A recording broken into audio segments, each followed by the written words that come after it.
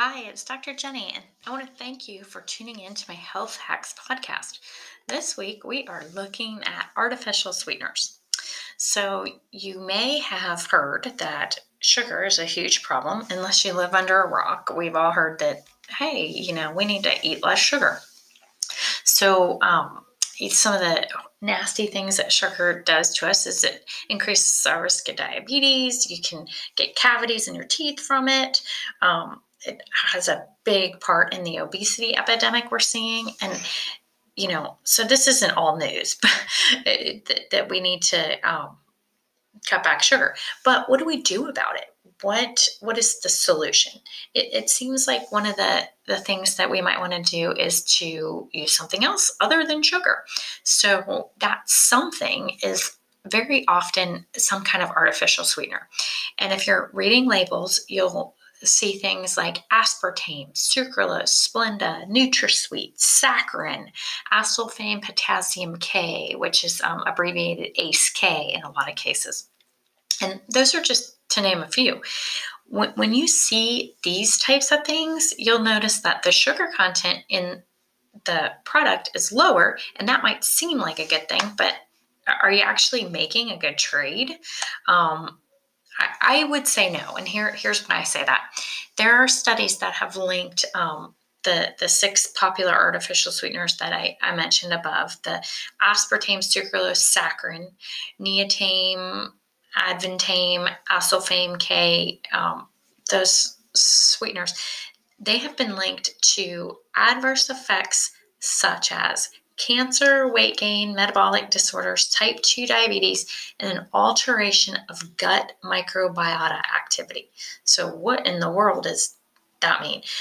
It means that this study, and I have the reference to all these articles on my blog, which is drjenny.com/blog, if you want to actually read the article for yourself and go straight to the source. But they are saying in this study that those artificial sweeteners that I mentioned are linked to things like cancer, gaining weight, type 2 diabetes, and then an alteration of gut microbiota activity. Is just, think of it as destroying the proper flora in your gut. So we know, if you've been listening to me at all, you'll know that I talk about digestion a lot, and that the environment of your digestive or microbiome is a fancy word to say that, but that environment is very crucial to your overall good health. So these artificial sweeteners have been shown to disrupt that. And it's probably some combination of allowing things that shouldn't grow, bacteria that shouldn't thrive, to thrive, and having a negative impact on the ones that should be there. So that would be my thought on that. But it disrupts this healthy digestive environment. And so that might have you rethinking whether or not you or your kids, your spouse, your loved ones want to eat or drink these things. In fact, you might be asking yourself, aren't the very things these are trying to prevent the things that they're causing? Like type 2 diabetes, aren't you shying away from sugar in favor of these artificial sweeteners in order to prevent things like that? And now there are studies that are showing that they're actually causing that. I also find it ironic that these substances actually raise your insulin or your blood sugar levels. And that happens the same way that sugar does it. So we think that we are trading in sugar for something that doesn't raise our blood sugar levels and create this insulin response. But actually, there's a study that was done by the Journal of Public Health and Nutrition. They are suggesting that artificial sweeteners have been associated with an increased risk of weight gain, obesity, and type 2 diabetes. And that is because they spike your insulin levels the same way that eating sugar does. And, that's another interesting tidbit, because a lot of people will use these artificial sweeteners and, in whether it's in a drink or a food or however they consume it, so that they are trying to beat this addiction that they have with sugar, because they know they don't want to be addicted to sugar, and that's a health threat to them, but that they're actually making the problem, it's creating just as much of a problem by using the artificial sweeteners. So when you look at things that are labeled as sugar-free, reduced sugar, keep your eyes out for these artificial sweeteners. I have seen them in things like fruit cups that are for kids, those like little mandarin orange cups that you open and the kids seem to love, sports drinks, fruit drinks. Have even seen it in bread products, which that was really surprising to me when I first started reading labels and looking for these things. But they seem to be in everything. And we feed them to ourselves and our children, and we might want to rethink that. In my opinion, I don't feel like it's a risk worth taking. I do my best to avoid these things personally and for my family when I'm shopping for them, and looking at things that are going into my kids' mouths. As much control over it as you can have, which gets less and less as they get older. But I don't buy those things at the house. And so what do we do when we're trying to limit sugar in our diets? I think the first thing we have to do is we have to eat less of it. And okay, I totally get that is oversimplified, but just hang with me for a minute. There's something called the glucose insulin pump, phenomenon, where if you eat more of things with sugar, then you will crave more sugar. But the reverse is also true, where if you eat less, you will want less. And so really the only answer for this is to, over time, just reduce the amount of sugar that you're eating. And then you will find that the less you eat, the less you need. And there's a lot of moving parts to this. And I do a lot of work with people on this because it is a big deal.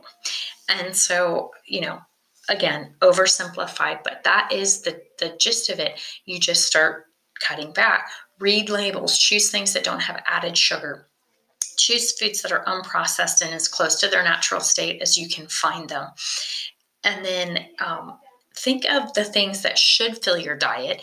Eat those things first, and then you won't have a lot of room or need for these high sugar grab and go kinds of things. If you do a good job meal planning and prepping and thinking ahead and filling your diet with meats that are healthy, organic, pastured, grass-fed, those types of meats, and eggs, nuts, seeds, healthy fats, think avocado, coconut products, lots of veggies. And when I say lots of veggies, I'm talking about like 5+ servings of vegetables a day.